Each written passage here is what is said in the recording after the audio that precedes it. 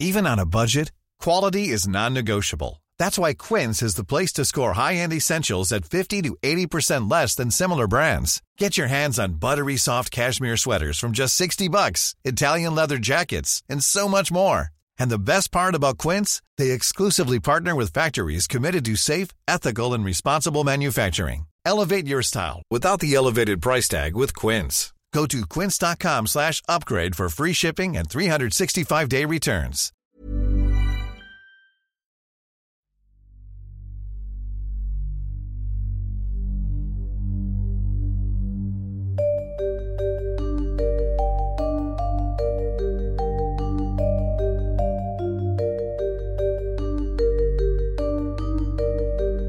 This is Intercepted.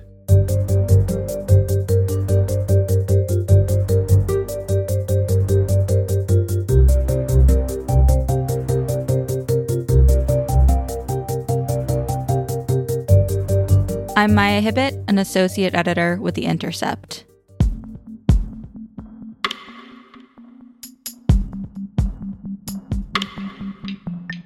As the Russian invasion of Ukraine continues, President Joe Biden will travel to Brussels for a NATO summit and to Warsaw for a meeting with the Polish president. President Biden travels to Brussels this week, aiming to present a united front on the Ukraine war with European and NATO leaders.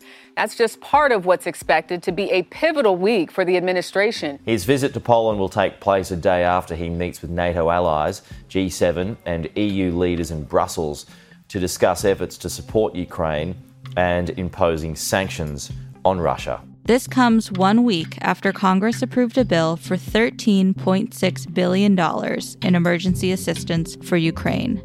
That same day, he announced the U.S. government would send an additional $800 million worth of weapons. We started our assistance to Ukraine before this war began, as they started to do exercises along the Ukrainian border, the Russians, starting in March of last year. We took the threat of Putin invading very seriously, and we acted on it. We sent Ukraine more security assistance last year, $650 million in weapons, including anti-air and anti-armor equipment, before the invasion. More than we had ever provided before. So when the invasion began, they already had in their hands the kinds of weapons they needed to counter Russian advances. Tensions continue to rise, with fears of a worsening conflict on the horizon. There's the inevitable worry of a full-on war between Russia and NATO, one in which nuclear weapons could be engaged. Since Russia began its invasion of Ukraine on February 24th, journalists, think tank experts, and members of Congress have repeatedly asked the Biden administration about supplying more military assistance and calling for a no-fly zone. You have noted from the podium that Putin has shown no signs of changing course. You've also noted that there are significant consequences that Putin could still face. Even with this additional aid that you're providing today, it seems there are still other options on the table.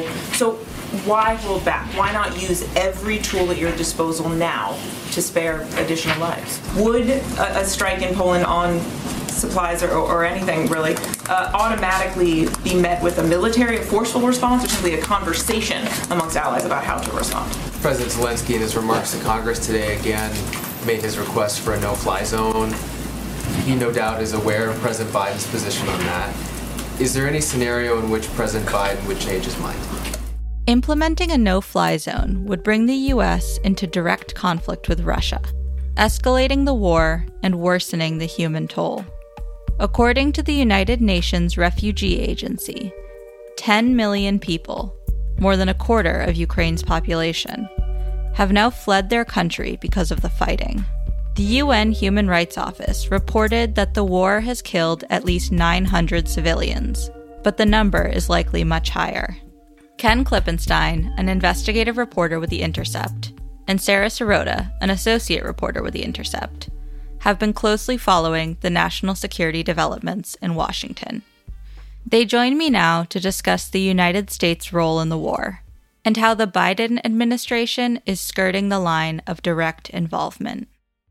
I asked Sarah and Ken exactly what type of military aid the U.S. has provided and what they will continue to provide.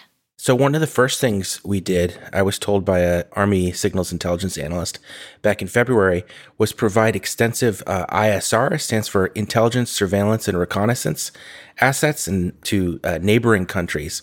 So these are largely air assets. So for example, we have sent MQ-9 Reaper drones, Boeing rivet joints, and what's called AWACS. It's like these huge planes that can hoover up signals from, radios, calls, but also peer deeply within the country to take photographs of what's going on. And then we share that with the liaison officer to the Ukrainians. And the nature of this assistance has to be subtle. It can't, take place from within the country, because that runs the risk of putting the U.S. in direct confrontation with Russia, which carries all sorts of, risks beyond just being a World War type situation. There are nuclear risks as well. So what the Biden administration has done, I think very cautiously, has been to try to find out what kinds of support we can provide Ukraine that doesn't bring us into direct conflict with the Russians. So Ukraine is a U.S. ally, but could you just explain a little bit for listeners why the U.S. can't actually surveil from within Ukraine, why the United States has to stay within the allied countries like Poland and Romania? Yeah, so once you enter into the airspace, the Russians can shoot down, whether it's a drone, like I mentioned before, the rivet joints or the AWACS. And, in the cases of the aircraft that aren't drone, the so-called manned aircraft, that would be killing U.S. troops, and then that would probably precipitate a response from us, and it can just, create a tit-for-tat situation where either side continues escalating until, ultimate disaster. It's kind of interesting. You talk to people in the Pentagon, they understand this stuff very well, and they actually resemble what is called the dovish side on the part of the foreign policy community. Whereas you look at the think tank world and some of these guys, and they have a much more, let's say, detached from the reality on the ground than the guys actually doing the work and who themselves realize the adversary we're up against. A point brought up to me again and again was, when you're in a situation where you could come in conflict with the Russians, this is very different from the war on terror style engagements we've had after 9/11, where you're fighting non-state actors. We are finally fighting not only a state actor, but one with nuclear weapons, a very advanced military, a huge military budget. And so this is a much different problem that you have to develop a solution for than the kinds of conflicts we've faced in the past. When you're fighting Al-Qaeda, you're fighting ISIS, you don't have to worry about them launching a tactical nuclear weapon. You don't have to worry about them having an air force, because they don't have one. And so it's a completely different state of affairs. And I feel like in the think tank world or parts of certainly cable news, let's say, I don't think that there's been as much appreciation for the difference that this kind of conflict presents. I think also, in addition, while Al-Qaeda and ISIS are not nuclear-powered groups or have sophisticated air forces like Ken was mentioning, we do have experience fighting in proximity to Russia on opposing sides, particularly in Syria. Russia has been a big supporter of the Assad regime, while we supported rebels in that civil war, some of whom turned out to be not so moderate as we've claimed in the past.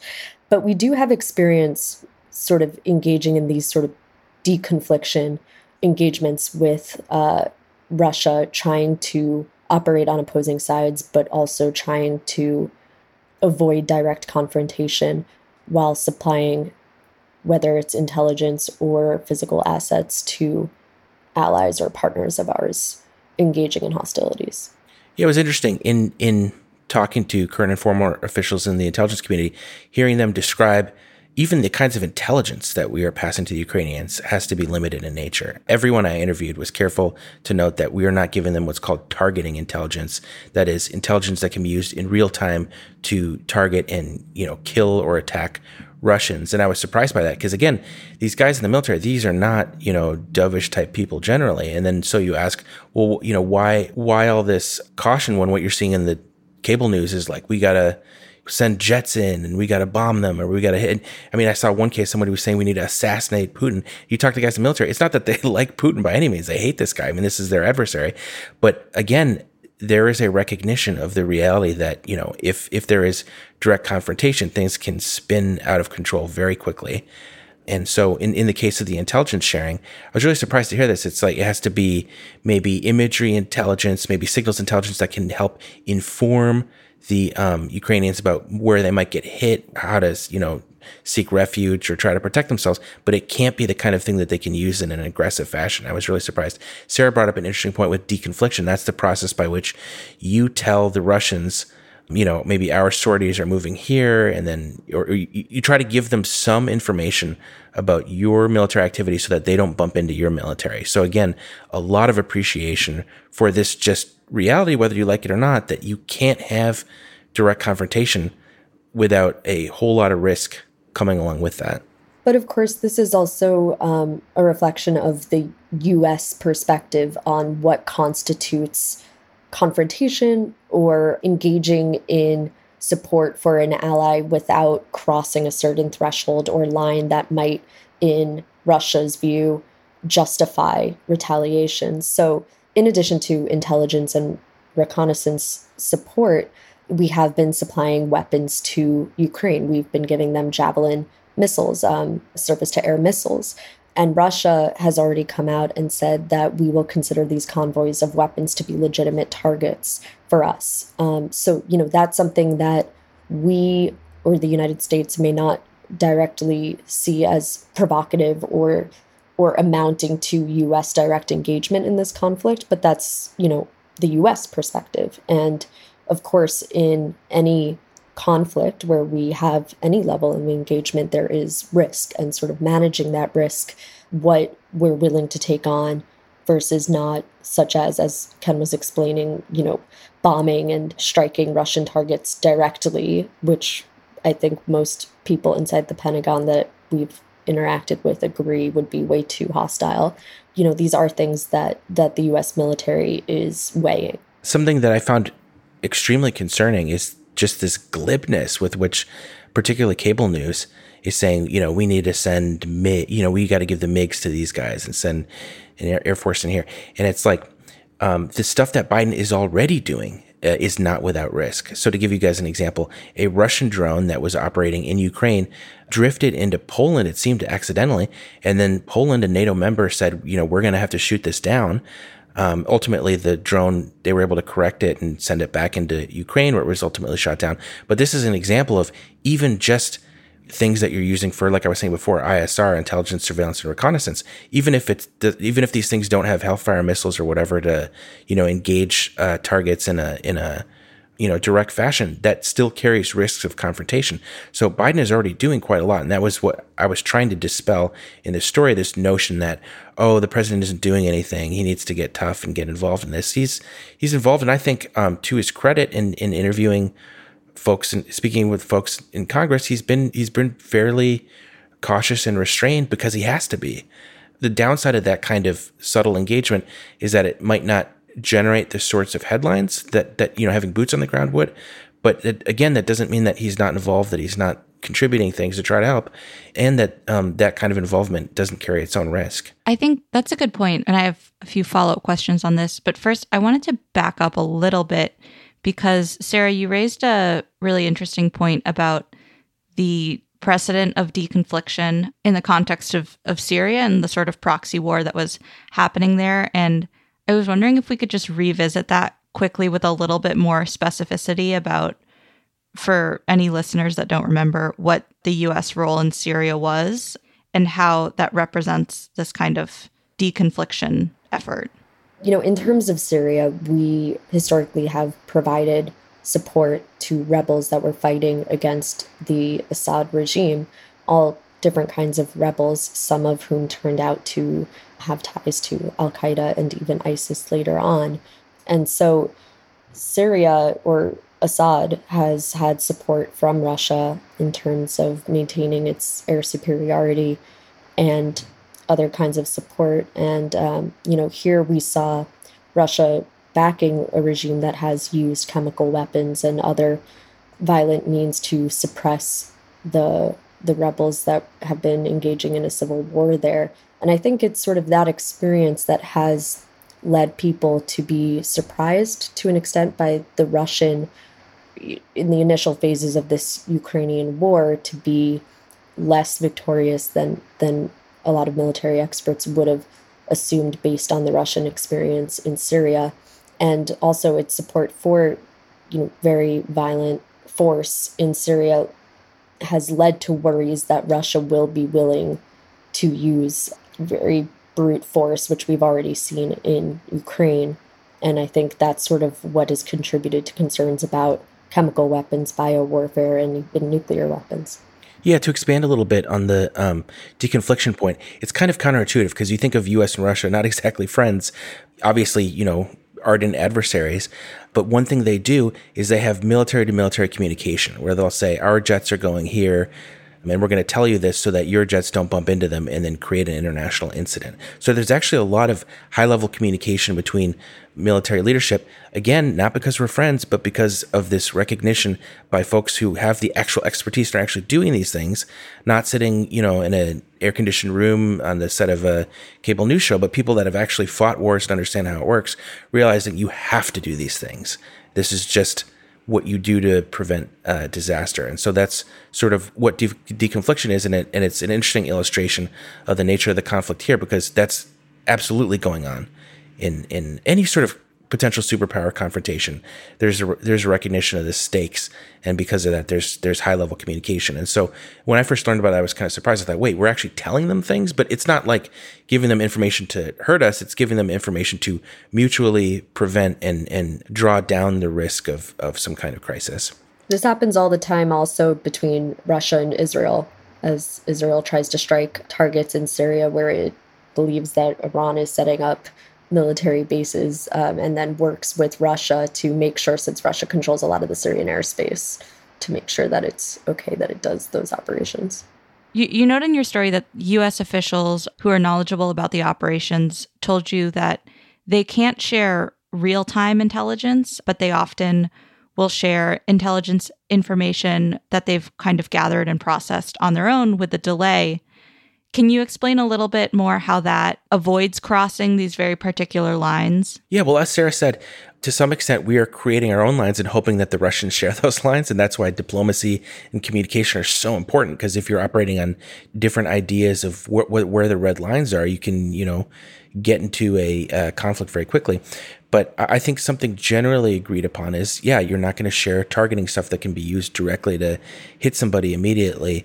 And so because of that, there's a delay, I'm told, between, not always very much of one. Maybe the delay is hours or even in some cases minutes, but you're not going to give them real time, like a video feed into exactly where the Russians are, because again, that can be used to, but it's sort of, a lot of this stuff is arbitrary, determining where these lines are. And that's why it's so important that you don't get into this situation that, as awful as what Russia is doing, clearly illegal, going to have a horrible human rights toll. You have to maintain lines of communication to understand, where what you might do could lead to some kind of response from them. And, the Biden administration is a situation where they have to figure out how far can we go where we come right up to that line and no farther. And so far, my impression is that they've done a pretty decent job of that. But it's not easy. And as I said before, with the case of the drone that drifted into Polish airspace, it seems on accident. It's not just intentions. Accidents can happen too. So anytime you're sharing things like this, things don't always go according to plan. But it's kind of interesting, the disjunct between the kind of circumspect and careful attitude of the U.S. in sharing these things, and then you compare that with, again, what you see on cable news and from some of these think tanks. It's like night and day difference, It's very concerning to me, because the public is getting their messaging not from the folks in the intelligence community and the military that we've spoken to for this story. They're getting them from people on TV that seem to have a wildly different, risk matrix for how they're approaching these things. And I wish that we could reconcile those things a little bit more, so people could get a more realistic picture of what's going on, what the stakes are, what the concerns are. But unfortunately, that doesn't seem to be the case. And of course, the lawmakers that are also very hawkish are the ones that get the most attention in the cable news. So it's not just, cable news reporters and maybe, the occasional retired DOD or CIA analyst that likes to join CNN or Fox or whatever it is after they retire. It's also, members of Congress like Adam Kinzinger, who's been, or Lindsey Graham, who've been very provocative in their calls for how the U.S. should approach Russia, whether it's assassinating Putin or declaring a no-fly zone that most military experts would agree would be incredibly escalatory and put the United States into direct warfare with a nuclear-armed country. Sarah makes a really good point. There seems to be a lot of incentive for saying these bombastic things. Political incentive. You get to seem like a tough guy, and this guy's really, this guy's not afraid of anybody, that kind of thing.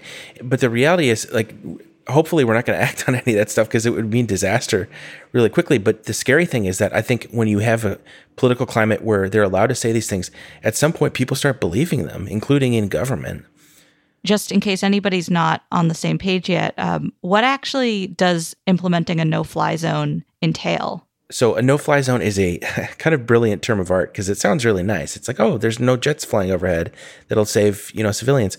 But the reality, the unasked question embedded in that bit of language is, how is this being enforced? And the reality is this is enforced by shooting down Russian jets. And they don't really get into that part when they use this piece of terminology. And what's interesting is when if you look at the polling, there's, tons of support for a no-fly zone. But if you ask the question in a sort of realistic fashion that explains to the person, what that entails, suddenly support for it drops off to I think, small minority. And that's a reflection of the poor job that I think the national media has done at explicating these things and what they mean. Again, if you just heard it and you're an ordinary person, you're going to think, oh, no jets in the air. That sounds great. There aren't going to be airstrikes and the human suffering that entails. But there's going to be a whole lot of human suffering when you're shooting down the Russian jets, and then the Russians respond with, and Sarah can speak to this, there's a lot of analysis in the military that suggests that the Russians might use a tactical nuclear weapon in some fashion in response to something like that to try to get the U.S. to back off or NATO to back off or just scare everyone into submission. And then once under nuclear doctrine, when one party uses one, other states view it as though they have to use a nuclear weapon in response to that response. And so I think there's very little appreciation for how these sorts of military operations are not completely confined. Like you might just say, okay, we're just going to shoot down one jet, but that's not putting into account the web of consequences that sort of spreads out from any one of these decisions. Yeah, I think people are also used to hearing no-fly zones in the context of the Libyan intervention that we did in 2011, which was incredibly different. That's not putting us into conflict with a nuclear-armed country. And I think there's a lack of appreciation because nuclear weapons have been so out of the dialogue of national security conversation in recent years that people forget that these weapons still exist and are extremely dangerous and deadly. And Russia has a massive nuclear arsenal. And, it's very much believed in U.S. national security circles. They don't have a no first use policy, as the U.S. does not. And so it's assumed that they are willing to use a nuclear weapon in a conventional context. Before we talk about the nuclear weapons, let's just discuss the conventional weapons that the U.S. will and will not supply. For example, if you listen to some of the White House press briefings last week, you would hear reporters repeatedly calling for these things called MiGs and saying that Zelensky was requesting them. What are MiGs and why are those on the list of weapons that the United States will not supply to Ukraine? So MiGs are Soviet fighter jets that we don't have MiGs, but our allies like Poland have MiGs. And so it was either Zelensky or Poland that suggested the idea of delivering Polish MiGs to the Ukrainian military and routing them through a NATO military base in Germany. And the US or the Biden administration rejected this idea because they thought that it would seem too hostile to have these aircraft come through a NATO military base. There are plenty of voices in Congress and in cable media that are advocating for this, but the administration has decided that that is a line that it is not willing to cross. Yeah, that's a good example of the way in which, like I said before, the most bombastic voices will generate the most publicity. I can tell you for a fact that I have sources in the national security community that at the time that this MiG thing was being pushed and there was enormous cover, give them the MiG, this will help them so much. The people that didn't get voiced were the guys, particularly in the Defense Department. I know for a fact that Secretary of Defense Austin was opposed to this.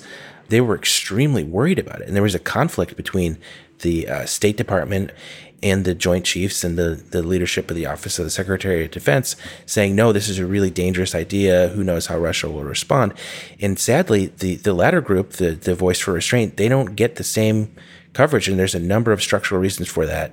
One is that, they can't come out and say this stuff publicly because it would be politically disastrous, make the administration look like they're, backing down and weak. And then the other thing is just this preference that the media tends to have, again, for the most, vivid and exciting statements. How exciting is it for someone to come out and just, be this voice of reason and say, okay, guys, we need to calm down here. There's just, unfortunately, I think there's just a disposition not to want to air those kinds of concerns. Yeah. And then, during press briefings, you'll hear reporters question, well, why aren't we sending these weapons? Why aren't we doing this in a military way? And then you'd barely get any questions. Well, why aren't we offering this diplomatic concession? And, it seems like such a, like a loser attitude or something to, be willing to offer some sort of diplomatic negotiation with Putin, this, horrible tyrant. And nobody that's advocating that I'm aware of for diplomatic solutions believe that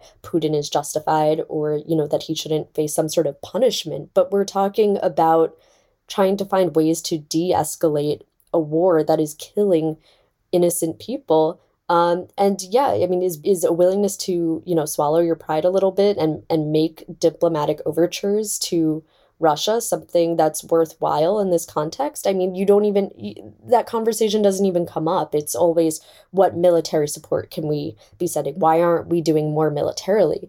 Why aren't we doing more diplomatically? I think that your average person would very much be questioning that, or at least why aren't we having this conversation? Yeah, and to speak to your question a little bit more about the arms support, that's what I found frustrating in investigating this story, was how much the Biden administration is doing. And when you talk to people in Congress, they have concerns that, even if Biden is someone who personally favors restraint, the political climate is such that there's so much pressure being brought to bear on him as we come into a midterm election, and the media coverage is such that it's going to reward any of these sort of, provocative rhetoric or even actions, that he's going to, just from that political pressure, have to bow to it and end up doing more. But just looking at what he's already done, looking at my notes here, we've provided tens of thousands of anti-tank weapons, the exact sorts that they're using on the Russians to shoot at the tanks and blow them up. And, there were years prior to this of CIA paramilitary activity wherein we were training. You have to train people how to use these weapons. That's something that I hadn't appreciated before doing this story, was how much it's not just airdropping supplies or sending them via logistics routes from neighboring countries. You have to show them how to use these things. It's not trivial. It's not like a video game where you just, hold down a trigger. You have to understand how to use the technology associated with it. So we had CIA paramilitaries training people in the use of these anti-tank missiles like javelins, sniper rifle techniques, covert communications. This is all stuff that not only President Biden has undertaken, but happened under his predecessor administrations, like the Trump administration and the Obama administration. What was interesting, our colleague Jim Rison, in a recent story he had, said that both the Trump administration, which is perhaps not as surprising, but also the Biden administration, were so concerned at the level of covert engagement that they, under President Biden, he actually sought to suspend a lot of these covert operations in Ukraine. So this notion that we're not doing anything to help, that we're not, it's just not true. We've also long had, although Ukraine is not a member of NATO, we have had NATO military trainers in Ukraine helping to assist their defense forces for years. And a base where U.S. military personnel, up until a few weeks before the invasion, were stationed in Western Ukraine, just came under Russian attack a little while ago. And, many people saw that as, a deliberate measure to sort of warn off Western countries. So, the idea that the West or the United States has not provided sufficient military support, I think comes under great scrutiny when you look at our recent history there. And since you mentioned NATO, let's talk about NATO a little bit and how this conflict sort of seems to represent, not just a conflict between Russia and Ukraine, but a conflict between Russian imperialism and Western imperialism, and why Russia has been so opposed to Ukraine joining NATO, why Ukraine has requested it. After the dissolution of the Soviet Union, there were conversations that happened between the United States and Russia where the U.S. may have informally or formally to an extent said that Ukraine will not join NATO. And, Russia has seen NATO as an extension of Western imperialism, of trying to encroach on its borders, on its sphere of influence in Eastern Europe. And while most people would agree that Ukraine is nowhere near ready for NATO admission due to corruption and other factors and criteria that are necessary before a country can join, we've definitely publicly put out there that we want Ukraine, or we have Ukraine on track to eventually join NATO, which Russia sees as extremely escalatory. Ukraine and Russia share a very large border, and I think that there's concerns about NATO weaponry being stationed in Ukraine if it were to join the organization. And so that conversation of not that NATO expansion has necessarily justified Russian invasion here, but to an extent did it lay the groundwork for the grievances that led to this invasion, is a conversation that is happening across the political spectrum. And right now, from what we hear, it's one of Putin's biggest demands is having it confirmed that Ukraine will never join NATO in order to end the current hostilities. In terms of the current hostilities, we've talked about all of these ways of trying to avoid nuclear escalation. And Sarah, you've written a couple times now about the likelihood or the possibility of nuclear conflict. Could you tell us a little bit more about the U.S. and Russia's nuclear postures and what the risks are here? Sure. So the U.S. and Russia both do not have no first use policies, which means that it is within their security doctrines that nuclear weapons can be used in a conventional context. Russia notoriously has a very large arsenal of what's called low-yield nuclear weapons, which, to be clear, are not low-yield by any means. The bombs that the United States dropped on Hiroshima and Nagasaki are both considered low-yield nuclear weapons, but that just goes to show how enormous and devastating nuclear weapons can be. We have the B-83 bomb that's exponentially more deadly than those bombs that we dropped on Hiroshima and Nagasaki. But Russia has a very large arsenal of these low-yield weapons, and it's assumed by several U.S. military analysts that they believe it is within their doctrine to use one of these low-yield weapons for the purposes of to de-escalate, where it might drop a weapon with the hope that that will force everybody to retreat and bring an end to whatever conflict is going on. And so there's definitely a fear right now that Russia could use a low-yield nuclear weapon in Ukraine. But also, I think that to be clear, the main concern of Russia potentially using a low-yield nuclear weapon does exist within the context of if NATO were to get involved in this war. So it's more that a lot of experts believe that Russia would use one if it feels that it faces some sort of existential threat, which realistically, unless Ukraine were somehow to be able to invade Russia and get close to the Kremlin, that Russia would only be pushed to use one of these types of weapons if the United States and other countries were to get involved and to pose some sort of huge threat to Russian sovereignty or to Putin's power. But, that's why, as Ken and I have been explaining, that, the U.S. sort of drawing these lines and being very careful to not do anything that's viewed as too provocative and to get involved is so crucial. Yeah, and I think that there are attempts to cast concerns about a nuclear exchange as sort of hysterical or playing into the hands of the Russians, which, to be sure, they are, nuclear weapons do exist to, coerce people and scare people with the idea that they could be used. But I don't think that concerns over them are misplaced or exaggerated or anything, if only because the action that President Putin has undertaken is itself pretty irrational in the sense that, he's chosen to invade a massive country that is just, I think any sensible analyst would look at and say, how are you going to be able to occupy a country this large and be able to put down an insurgency? It just seems very unlikely and speaks to a mindset that is, perhaps less rational, let's say, than what one would hope of a leader of a nuclear state like that. And so because of that, his calculus in using a low yield tactical nuclear weapon or something like that becomes I think a matter of great importance and something we should consider as unfortunately a possibility. I mean, the invasion in itself was, to say nothing of the humanitarian costs, politically reckless. I can't imagine it's going to be popular, certainly in the medium to long term. And so because of that, I don't know that we're dealing with the kind of an adversary where you could count on, they're not going to do this because that would be that would be dangerous or maybe even suicidal. I think that also, the longer that this war drags on for, which also speaks to the issue of the U.S. supplying as much weapons as it does create more context for greater irrationality or at least deviation from Russian traditional military doctrine.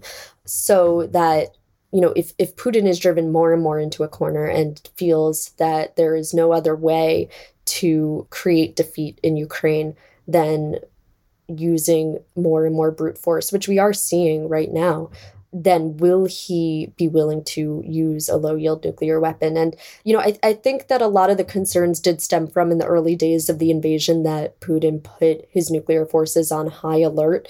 This was sort of seen as a public gesture to remind NATO, to remind the United States, we have nuclear weapons, don't provoke us.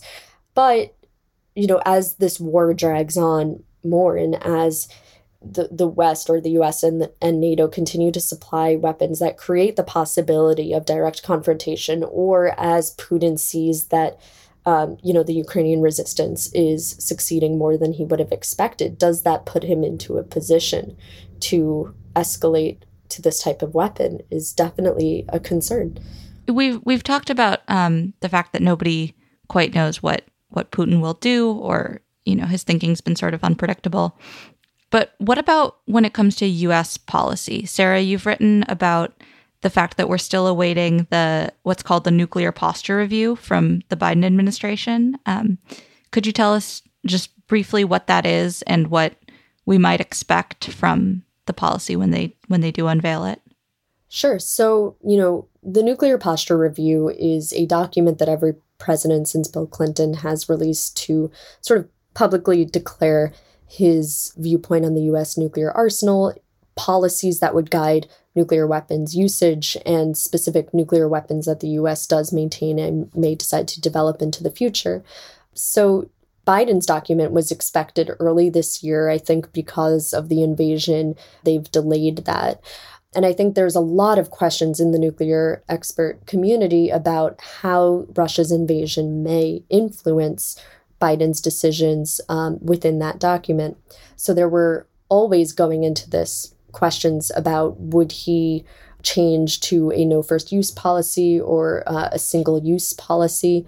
Would he be willing to roll back certain low yield nuclear weapons that were begun under the Trump administration? I think those were the biggest points that nuclear disarmaments experts were hopeful for, was that he would roll back some of these low-yield nuclear weapons that Trump had started.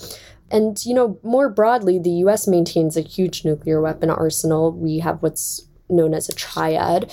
And, there's always been hope that a likely Democratic administration might be willing to revisit that and at least roll back the ICBM force, which is considered the least necessary and also most dangerous leg of the U.S. nuclear triad.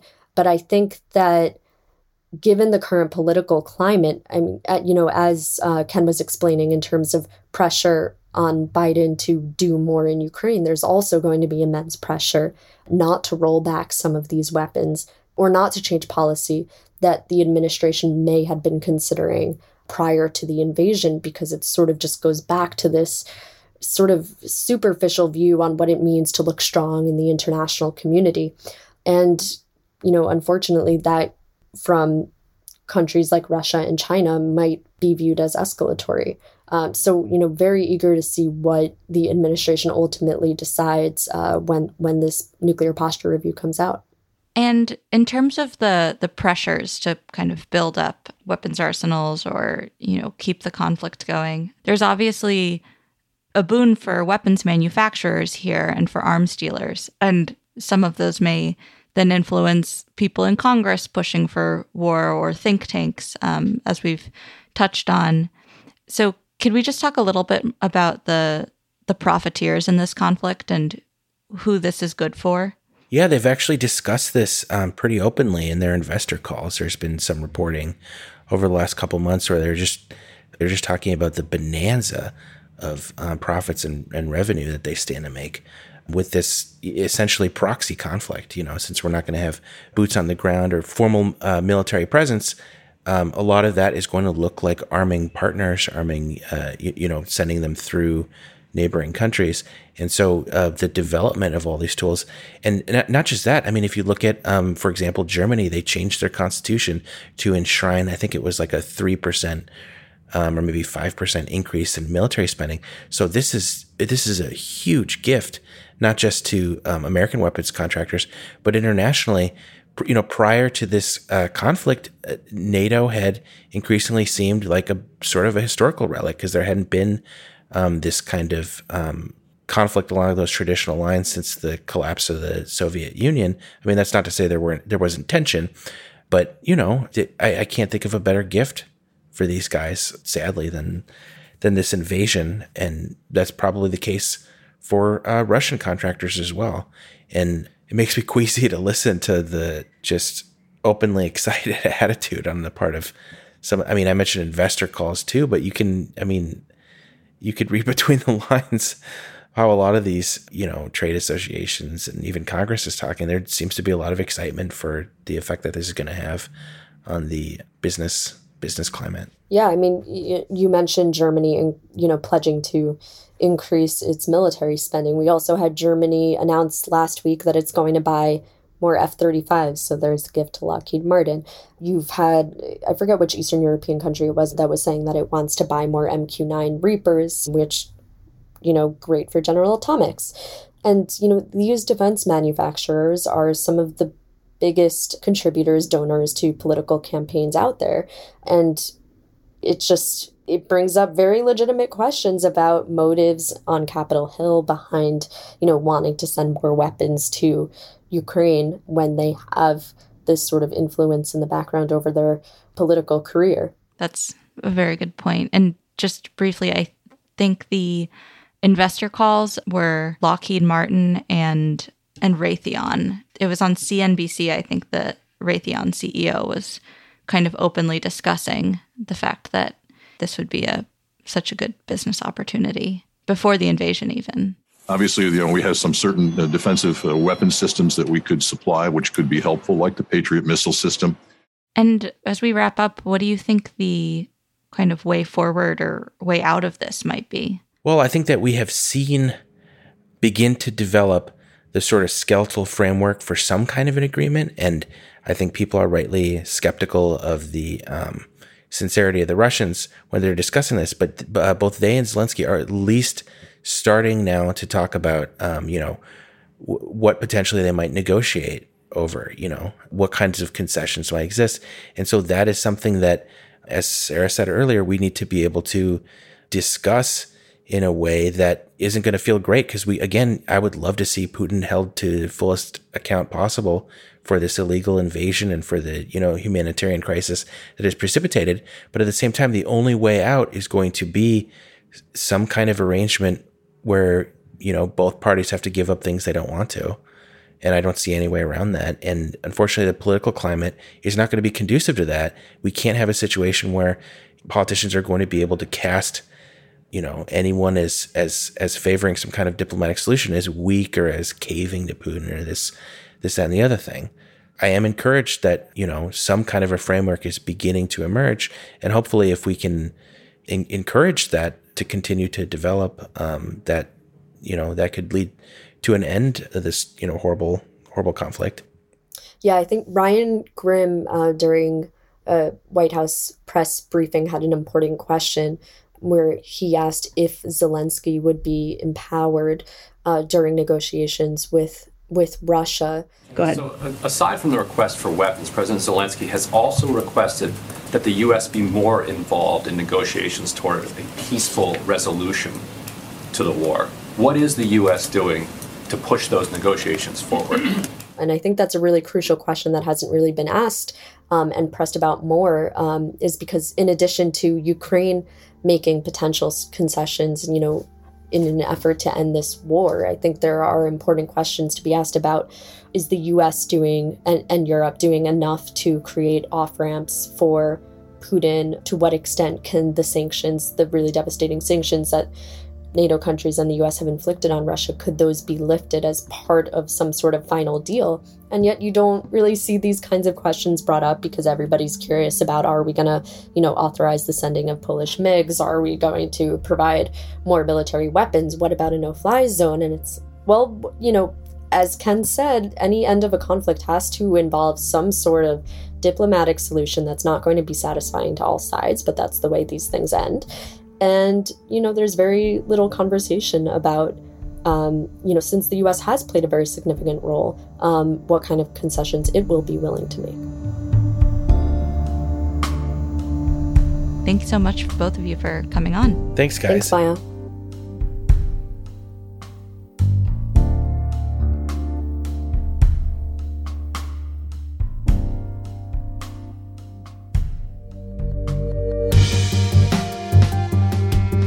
And that's it for this episode of Intercepted. Follow us on Twitter @Intercepted and on Instagram @Intercepted Podcast. Intercepted is a production of First Look Media and The Intercept. Jose Olivares is lead producer. Supervising producer is Laura Flynn. Betsy Reed is editor-in-chief of The Intercept. And Rick Kwan mixed our show. Our theme music, as always, was composed by DJ Spooky. And I'm Maya Hibbett. If you'd like to support our work, go to theintercept.com/join. Your donation, no matter what the amount, makes a real difference. If you haven't already, please subscribe to Intercepted. And definitely do leave us a rating or review. It helps people find us. If you want to give us feedback, email us at podcasts@theintercept.com. Thanks so much. Until next time.